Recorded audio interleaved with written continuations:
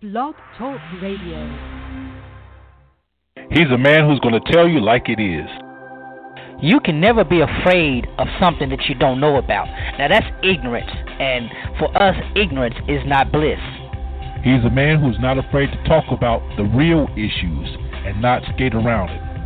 Don't you think it's about time that you got tired of where you are? I mean, you have got to be ready for God to do something for you and let Him move. He's a man who loves his God, his country, and his people.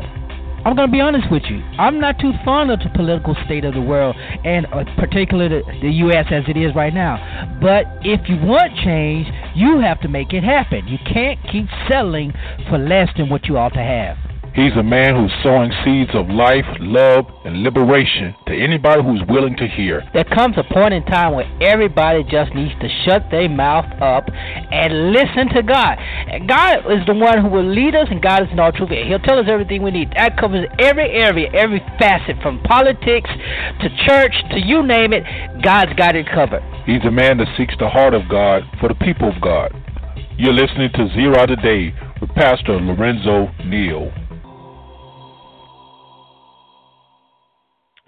Good morning and happy Wednesday to all of you. Welcome to Zero Today. I'm your humble host, Pastor Lorenzo Neal, hailing from Cajun Land, USA, here to present you with seeds of wisdom, insight, and empowerment, promoting a knowledge that is engaging and transforming, and is our goal and our responsibility. I hope that every week, every time we do this show, that we are empowering you, our listeners, to knowing and impacting the world around you. And so that's why we're here. That's what we try to do every week, every time we're on the air. We've been off for a bit. Excuse me. We've been off a bit. Had some very busy, had a busy schedule, so we haven't been able to do as much as we want to with the show. But we are here today, and hopefully we'll have a great time. We're looking forward to it. We're waiting for it's Women's History Month. Today is International Women's Day, and according to some, it's a day without women. So we're talking a little bit about that and a couple other things. And hopefully we'll be joined by our guest, Rachel G., who is a relationship coach and expert, and she'll be talking about women empowerment issues when she gets on. And so we're excited about that. It's a great day. So let's go to the Lord in prayer. Father, we thank you for your grace and your mercy, your love and kindness. We thank you for another opportunity to do this broadcast. Now let the words of our mouth and the meditation of our heart be acceptable in your sight, God, our rock and our Redeemer. In Jesus' name, amen. All right, so it is Women's History Month, the month of March, and I celebrate those women who have done tremendous things. I can't call up their names, but women have done a tremendous thing. And, of course, if you're in the church, you might as well say you can't have a church without women. So I celebrate the black women, my mother, my grandmother, my great-grandmother, my ancestors, my sisters, my nieces, my aunts, all my friends and loved ones who are women. Celebrate you this month and today for the work that you have done or are doing and will do. And I'm grateful. You know, I'm not one of these women bashers. I know a lot of men who are bashing this day, and I read one Facebook post where it said, it's kind of slipped up on the dude, and he was like, they already have Valentine's Day anniversaries, birthdays, so why do they have this day? And I laughed, but for a lot of men, the issue with celebrating women, I don't understand the issue with celebrating women. And I'm not talking about from a feministic perspective. I know there are a lot of women that are extreme feminists, but there are also a lot of men who are extreme patriots. So patriarchs, not patriots. Also, I don't see the issue with just celebrating women. As I said earlier, if you're in the church 85% of your membership, probably even 95% of your membership, is women. Unfortunately, 95% of your leadership is male, and you can see the conflict there. I know that in my church, a lot would not get done if it weren't for the women. But we men, we do what we can to maintain the physical plant. The women do what they can to make sure the church is hospitable. And, they keep it rolling. They keep the faith going. They keep us going. And so I choose to celebrate the women today. Now, there are some who are observing today as a day without women, and for some reason they feel that it's necessary to protest, that to prove that the world cannot function or it will be hard to function without women. Now, I will in no way dispute that. I will in no way dispute that it would be more difficult for the world to function without women. By however, calling for women to protest to prove a point does more ill, in my opinion. Does more ill, does more harm, does more to cause hostility toward what the women are trying to address. The day, not the day, but the weekend after President Trump was inaugurated, they had the Women's March all across the country, and I believe even some around the world, where women marched in protest against Donald Trump's inauguration. At least that's what some painted it to be. I don't know the specific purpose of it. They have one here, and some men joined in solidarity and as allies. But again, I didn't understand the purpose, so I didn't promote or participate. I can understand why some women wanted to do, and what some women are trying to convey in this day without women. When you have a president who, as a candidate, stated, even though it was many years ago, stated, he could basically get a woman however you want, and that misogynistic attitude was a direct sense of his privilege as a man, as a wealthy man, to basically take advantage of women as he pleased. Now, that may not have been the case. You know how men brag and boast stuff sometimes they never get to do or never have done but fantasize about. But either way, it rubbed people the wrong way, and it dubbed him, President Trump, as misogynistic, anti-women, and things like that. And so I can understand the backlash. I can understand why they are doing what they're doing, saying what they're saying, and all of that. But again, I want to make sure that I differentiate feminism from womanhood. You don't have to be a feminist to be a woman and to be celebrated today or this month. And I think that's the emphasis we have as men. Instead of countering with an attack of any kind, we need to celebrate. We came from women. We have our mothers. We have our sisters, and it's just me.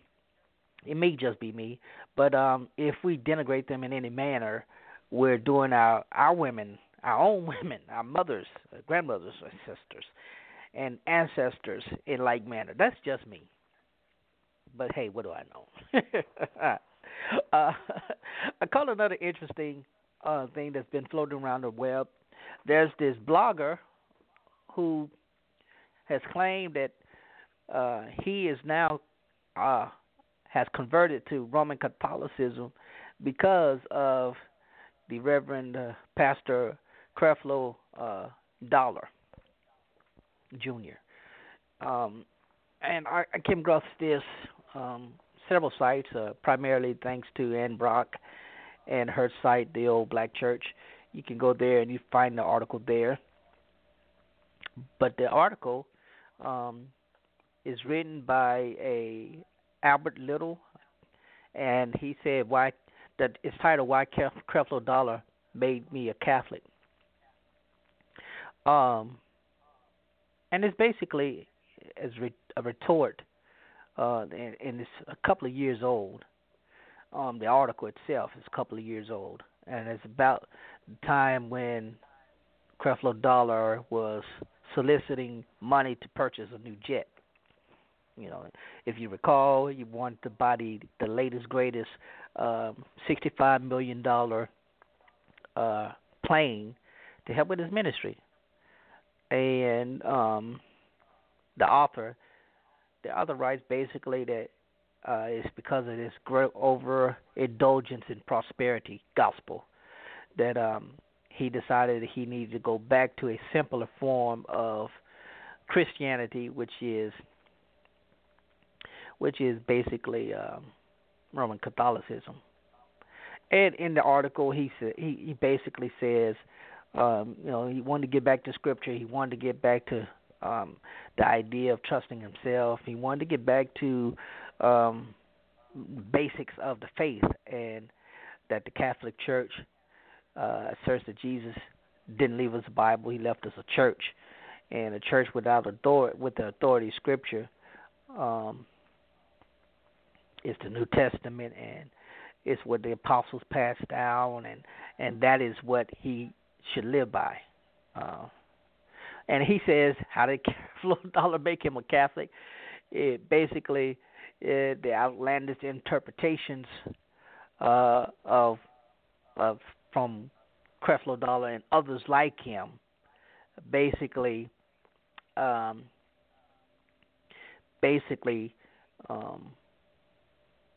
changed his understanding of himself in Scripture, and how he was wrestling to find that a theological tradition that he could be at rest with, and apparently Catholicism made it.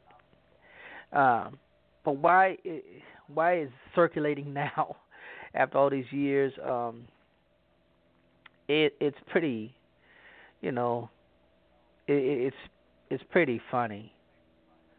Hold on, let me see if I can bring it up. Maybe this will bring it up. Just work with me here.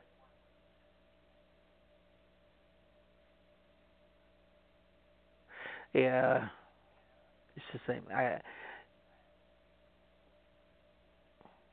Anyway, I hear about people who, because of preachers,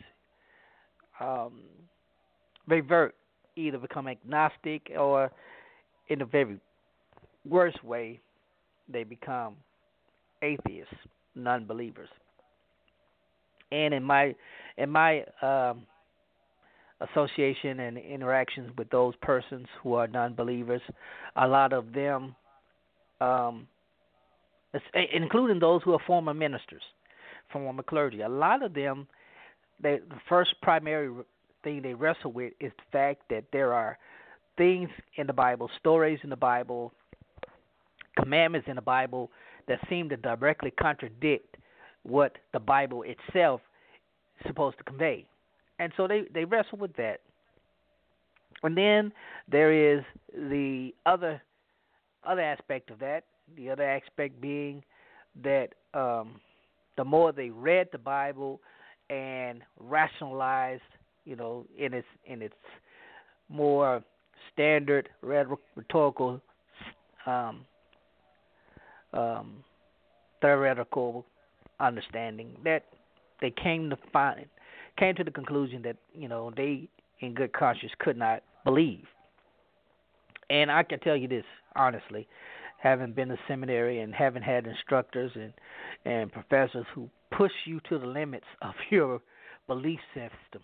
I mean, I really had some. I questioned whether they were, they're preachers, they're pastoring, they're professors, and I was like, do you really believe what you preach on Sunday? Until I got myself, as an academic and a scholar, got to that same point where I was questioning, and I like to say this: questioning is healthy. It's a part. It should be a part of your spiritual discipline, and things that There's nothing wrong with a healthy skepticism. And when I was doing the interview for the upcoming documentary Exodus, when I was doing an interview for that, and you can find the trailer there on YouTube, on my YouTube channel. I said I'm a healthy skeptic. I don't mind questioning. I don't have a problem with questioning. Questioning for me is a way for me to find the answer that I believe to be the best for me. And while questioning is rather subjective, it can be very beneficial. And so anyway, but I would not allow any preacher, this is just me, I would not allow any preacher to cause me to go astray or, leave the faith or anything to that nature. I wouldn't do it. I wouldn't do it. But I know plenty, and some preachers give plenty of ammunition for others to do that. I was at a church visiting not long ago, and I was listening to the preacher, and in the back of my mind, I was like, how in the world has he been preaching this long and could barely do a simple exegetical teaching? He's trying his best to sound learned, and the problem was he was learning in the wrong thing and manipulating scripture to fit what he was trying to say, and it was just a horrible, horrible thing. And when you have persons like Benny Hinn, Creflo Dollar, Jesse Duplantis is notorious for this. They're notorious for manipulating scriptures to fit their ideology, and mostly to benefit them financially, their ministry, whatever, that's what it does. And unfortunately, those persons are the ones who, unfortunately, when people find discredit in their ministry or their doctrine or their praxis, how they go about ministry, when people find that disconnect, that dissonance, well, they turn away. And unfortunately, that's what happens. Unfortunately, that's what happens. I'm going to take a quick break. And when we come back from the break, hopefully our guests will be on the line. We'll try to contact and make sure they're available. And if not, we'll just fill up the show with some good news, some great. We'll talk about some of the current headlines that have been going forward. So we're going to take a break. We'll be right back.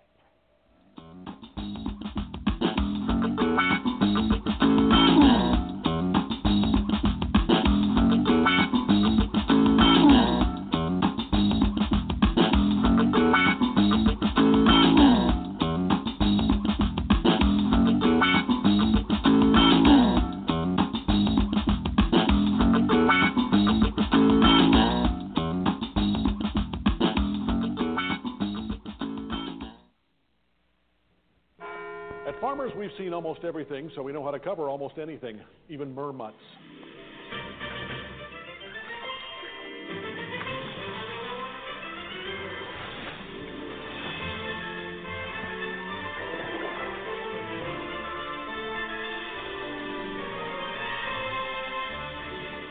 And we covered it, February 3rd, 2016. Talk to farmers. We know a thing or two because we've seen a thing or two. We are farmers. Bum, bum, bum, bum, bum, bum.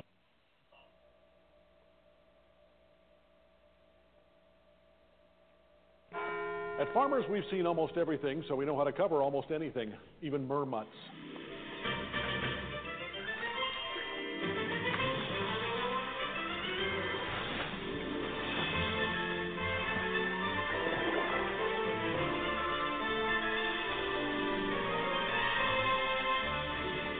And we covered it, February 3rd, 2016. Talk to farmers. We know a thing or two because we've seen a thing or two. We are farmers. Bum, bum, bum, bum, bum, bum.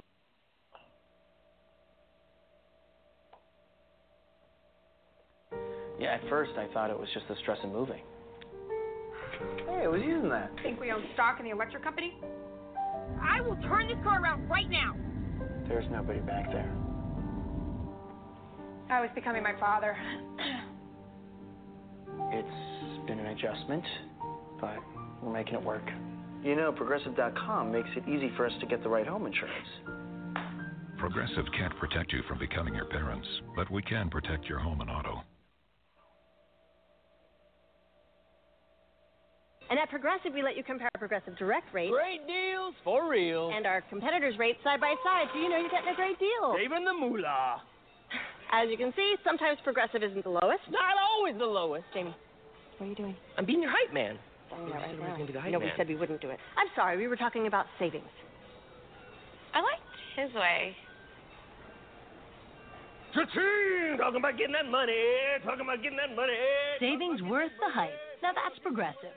And at Progressive, we let you compare Progressive. Those of you who've listened to my show realize that about a year ago, a little over a year ago, my computer crashed on me, and I thought I lost just about everything on my computer, all my important files and documents. But then I remembered that I had security. I had my files backed up automatically by Carbonite.com. Now, here's the good thing about Carbonite.com. They have the same encrypted technology that is used for security, e-commerce, transactions, all that stuff. They got it, right? And then they house it in state-of-the-art data centers that's guarded 24 hours a day, 7 days a week. I wasn't worried because I knew my files were automatically backed up. And here's the good thing. I didn't have to worry about retrieving them either because I could access my files from any computer anywhere in the world. So if you feel like you're going to lose your stuff, I recommend Carbonite.com because that's the place to go. You don't have to worry about the cost either because they have a price for every budget you can imagine. Not only that, but if you go to their site today, you could get a 15-day free trial right now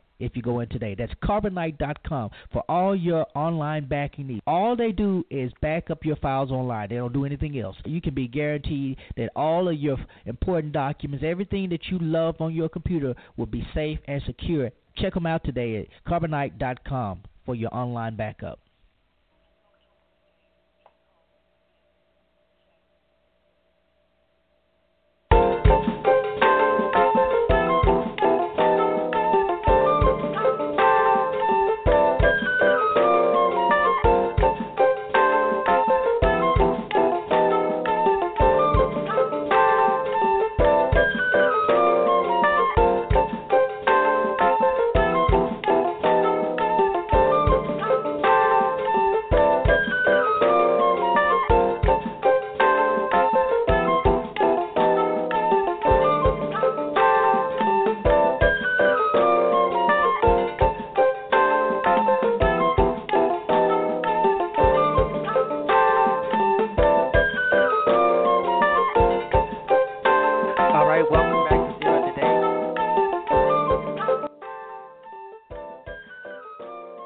Welcome back to Zero Today. I'm your humble host, Pastor Lorenzo Deal, and we're glad to be back. I guess our guest was not able to make it, and we've been trying to contact her and get her on, and may be having some technical difficulties on that end, so I apologize. We will do our best to try to reschedule with Rachel at another time. We're going to do what we can to make sure we make this happen. And so I'm going to try to fill in the blanks. It shouldn't be too hard to do because there is a lot to talk about, a lot of news. And, you know, I guess I'll lead off this last little part. I'll take about 10 minutes and I'll get out of here. So the news with Ben Carson, who is the new Secretary of Housing and Urban Development, famous neurologist, neurosurgeon rather, gifted hands author, many other books author, and was one of my personal heroes, and I emphasize was. I had the opportunity on at least 3 occasions to meet Dr. Carson. The first was when I was in high school. The second was when I was in college and went up to Penn State and was with the Ronald McNair scholars there, and he spoke to us. And then another event several years later, and I was every time I met him, I got to shake his hand, even sign. I have something signed by him. I don't know where it is, but he signed the program at one of the events that I got to meet him at. very humble, soft-spoken person, and you know, I could tell he was very, very highly intelligent, and again, very, very respected in the black community. His story of what happened to him and how he beat the odds to become the person he was, and then he burst onto the political scene just a few years ago with one statement at the prayer breakfast that set off everybody who was on the conservative end of things. That they made him their baby. They made him their pet project. They tried to frame him. They tried to create him in their image. They tried to make him the good, acceptable black person who could be a great opposition to their current nemesis at the time, President Obama. And you know, black folk, because we are overwhelmingly, as a community, as a not monolithic, but overwhelmingly Democratic, not necessarily liberal, just vote Democrat, and you know, we're more conservative socially. We're moderate on some things politically, but or maybe it's worse. Maybe it's the latter. Maybe it's a vice versa. Maybe we're a little bit more conservative socially and moderate politically. Did I just say? Anyway, he became the darling of the Republican Party, and somehow they got it into his head that he should run for president. No qualifications, no political experience, only the fact that he said something to this other black man who had achieved notoriety. That was basically it. And they set him up on a path of failure. You know, his campaign was full of embarrassing things for black folk. You know, this was our hero, and to hear our hero become enamored with a party of a lot of bigots. There are a lot of bigots in my party. I'm Republican. I don't hide that about it. There are a lot of bigots. There may be some racists in there. There are quite a few staunch conservatives. In that sense, they just want things to go backwards in some ways, regressive, and so they were adamant about repealing Obama, anything that had to do with Obamacare. They are adamant about repealing anything that Obama did as president. And that's just the reality. And, you know, it grieves me when I hear some of my fellow black conservatives join in on that, because I'm like, man, we got to think for ourselves, you know. But anyway, that's neither here nor there. So they raised him up as their hallowed darling of minority outreach. See, all Republicans aren't bad white males, you know, bigots, but we have blacks who are highly trained, highly intelligent, and can speak to our platform in a way that you should accept. And because he's already adored and enamored in your community, you should vote for him. It turns out that he was a bit on the kooky side. Well, but anyway, I digress. So he withdraws from the race, and eventually Donald Trump taps him to be Secretary of Housing and Urban Development. Why? I think the word urban is the key. You know, here is this famed person who grew up in an urban environment, escaped that urban environment to become successful, had a successful, somewhat of a successful bid at the presidency. And so who better to manage the organization that oversees much of the housing in urban communities than somebody? Urban. I don't want to say black, but, you know, urban is the new black. But so he has his first day. He's been confirmed, and he has his first official day, and he gets to speaking inspirationally about immigrants, and he says the words. And I was trying to get the the actual audio for it, and I wasn't able to do it in the short time that I had. But you're gonna go, you can find it just about anywhere. CNN, all the major outlets, YouTube, you can find it anywhere. But in his statements about those who came over for in search of better life, he mentions that some came over in the bottom slave ships. Some immigrants came over in the bottom slave ships, and they were paid much less.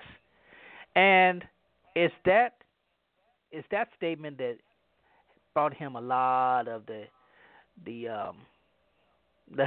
exposure that he's been getting over the last several days. Largely, is not the statement itself, because President Obama, there's transcript of him in a speech he did that said the same thing pretty much. They're not quite identical, but they relay the same idea that persons who came from West Africa, Central Africa, as slaves were immigrants. And the defense of that is, of course, the definition of immigrant. And, when you go and you look up the definition in Webster, I'll pull it up real quick, and you can see. Webster defines an immigrant as a person who comes to live permanently in a foreign country, in other words, a newcomer, settler, migrant, immigrant, etc. And there's a biology definition, and this is the biology definition that probably is closest rendering to immigrant as it pertains to slave: an animal or plant living or growing in a region to which it has migrated. So, by that definition, Dr. Carson was well within the context of that definition, because slaves were not considered human beings; they were considered animals. They were considered property, and in that sense, they were migrated. They were living and growing in a region to which they had migrated. It was not by choice. Just as Betsy DeVos, upon President Trump meeting with the presidents of several HBCUs a couple of weeks ago, and Betsy DeVos took that opportunity to highlight school choice by saying HBCUs were a primitive example of choice, and when the reality was there was no choice. We didn't have a choice, school choice. Blacks didn't choose to go to HBCUs. They had to. That was the only thing that was available to. There was no funding from the federal government for HBCUs for decades. There was no funding. They relied on the pledges of churches. They relied on the pledges of alumni to support them. I think about my own alma mater. My alma mater, the University of Arkansas Pine Bluff, formerly Arkansas Agricultural and Mechanical University College, AM&N College. When I think about that, and I read up the history, it started as a school that was post-slavery Reconstruction, and up until 1972 functioned as the illegitimate child of the state higher education system. They didn't get funding like the University of Arkansas at Fayetteville, the Razorbacks. And matter of fact, even while I was in college, when I said that I went to, I was in college in Arkansas at the University of Arkansas. Oh, you go to the Razorback? No, I attend the University of Arkansas at Pine Bluff, formerly AM&N College. We are the historically black college, flagship of the Delta, the only public black college in the state. And there's Shorter College, which is, of course, owned by Amy Church, and Philander Smith, which is a private university owned, I won't say owned, but primarily founded by United Methodist Church.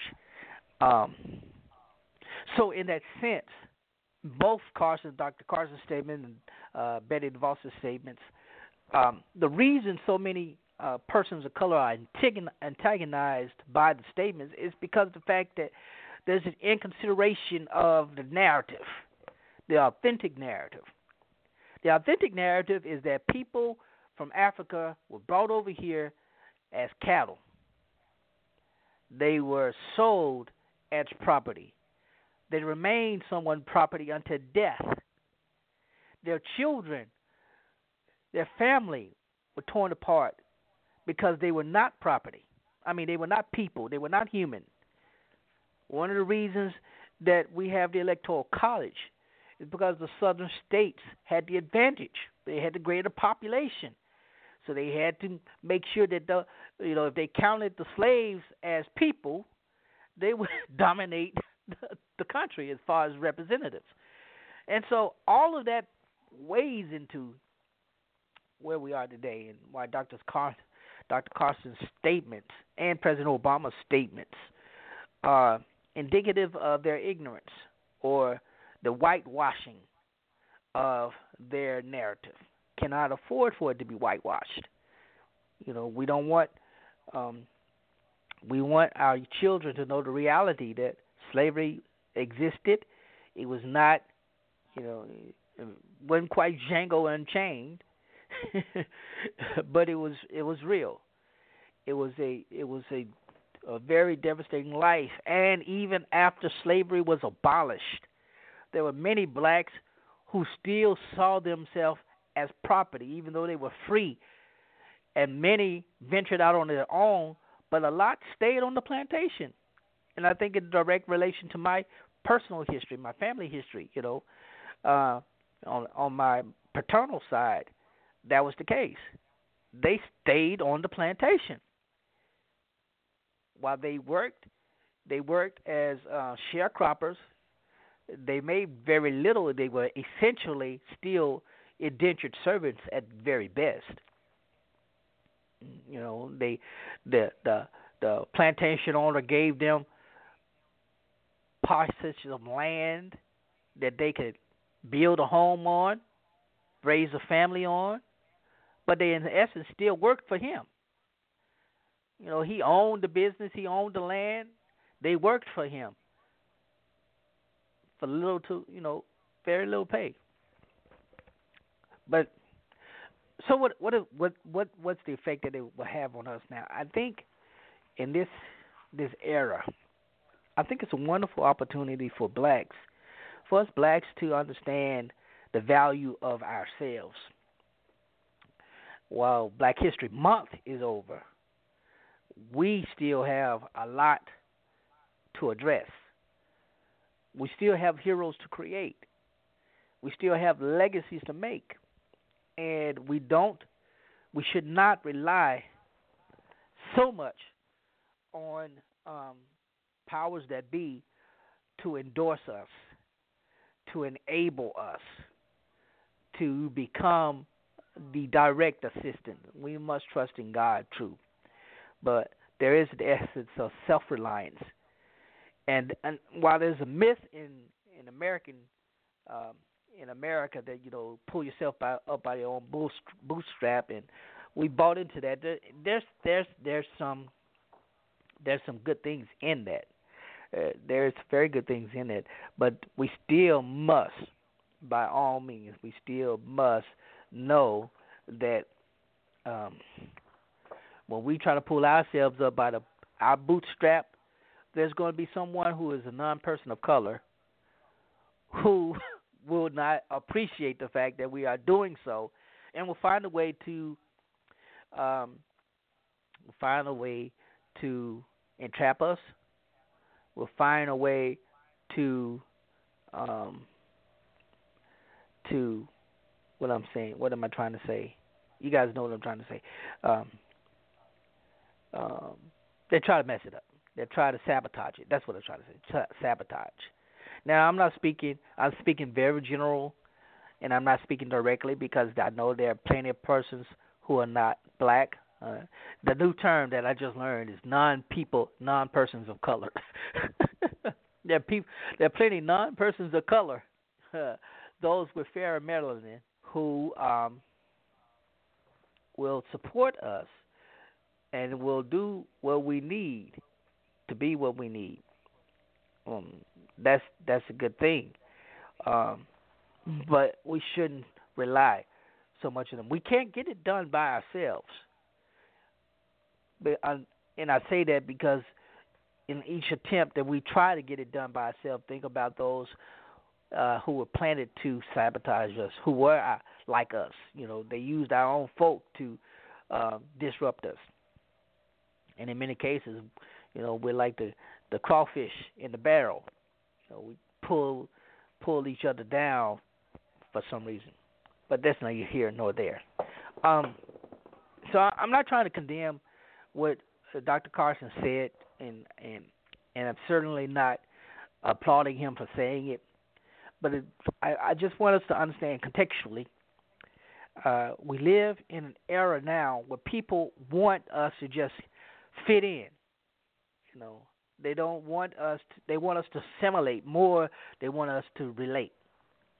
They want a vast majority of white people feel this way. Why can't we just let it go? Why can't we just acknowledge that it's past and leave it alone? Why do we have to keep raising this up? Why do we have to keep doing this? Why do we have to keep acknowledging? For example, why do we have to bring up Emmett Till when it happened 60 years ago? Why do we have to rehash that even though the woman says she lied? Why do we have to bring that back up? Why can't we just let it go? Why do we have to keep talking about black-on-black crime? Well, why do we have to keep talking about Michael Brown and Trayvon Martin and Eric Garner and those others, many we can name? Why do we keep talking about they're dead, they're gone, just let it go? We can't let it go. We shouldn't let it go.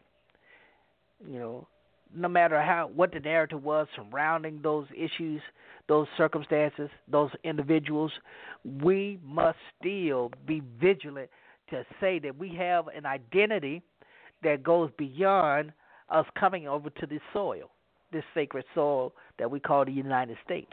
We have an identity beyond that. And I think when we get there, what a mighty powerful people we will be.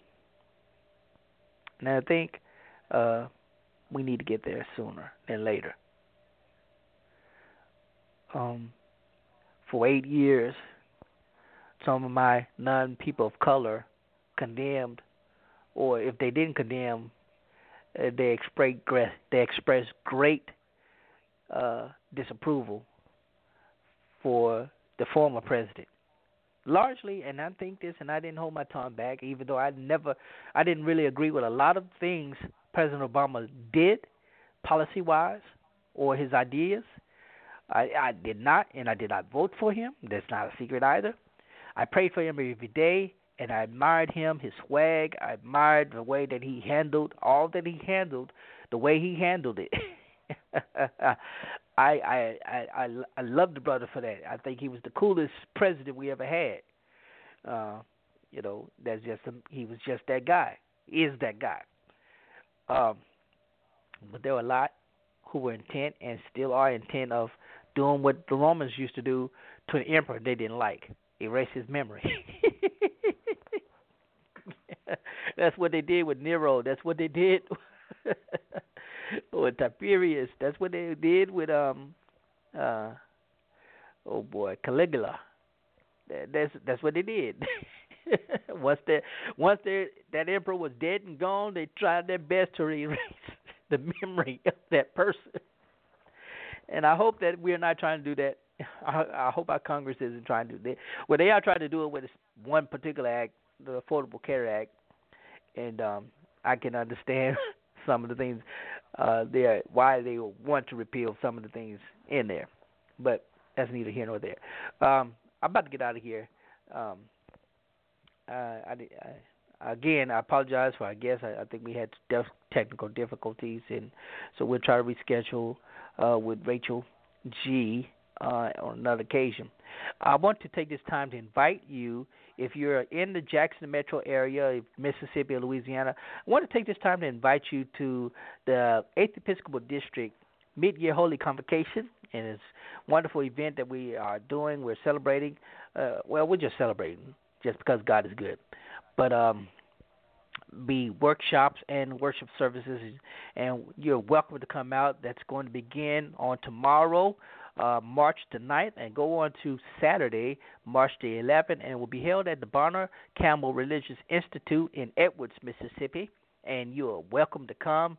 We're excited to be led by our illustrious bishop, presiding bishop, Julius McAllister Sr., and his lovely wife, Mother Joan McAllister, and elatable and excellent staff for the 8th Episcopal District of the African Methodist Episcopal Church. So please come out, and if you're available to come out and join with us. And we have some other engagement. I'll be preaching on March the 19th at the Turning Point Mission Church in Jackson, Mississippi, and you're welcome to come out there. We'll also be visiting, if you're in the Atlanta area, we want to invite you to come out to the Pan Methodist Young Adult Meeting, and that's going to be held at the Westin Hotel in Atlanta, the Westin Airport Hotel, Westin Hotel by the airport in Atlanta. That will be March the 16th through the 18th. You're welcome to come out and join with young adults from across the African Methodist Episcopal, African Methodist Episcopal Zion, and the Christian Methodist Episcopal churches as we dialogue and worship together.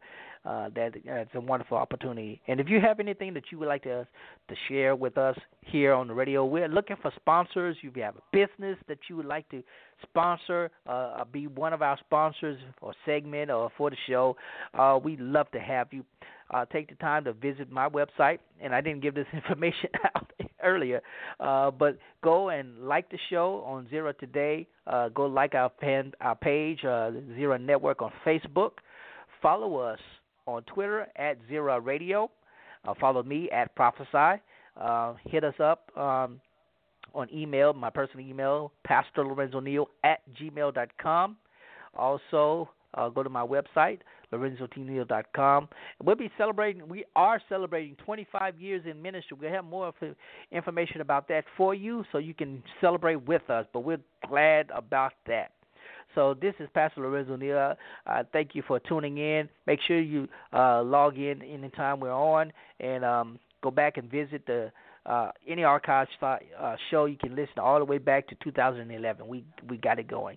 This show is also available for downloads, your iTunes, iPods, all of that. So enjoy. You go back to listen to all good segments, and we hope that you enjoyed it. But until then, we got to get out of here. Appreciate you for tuning in with us this week, and again, we apologize. We will make sure that we have everything ready to go next week.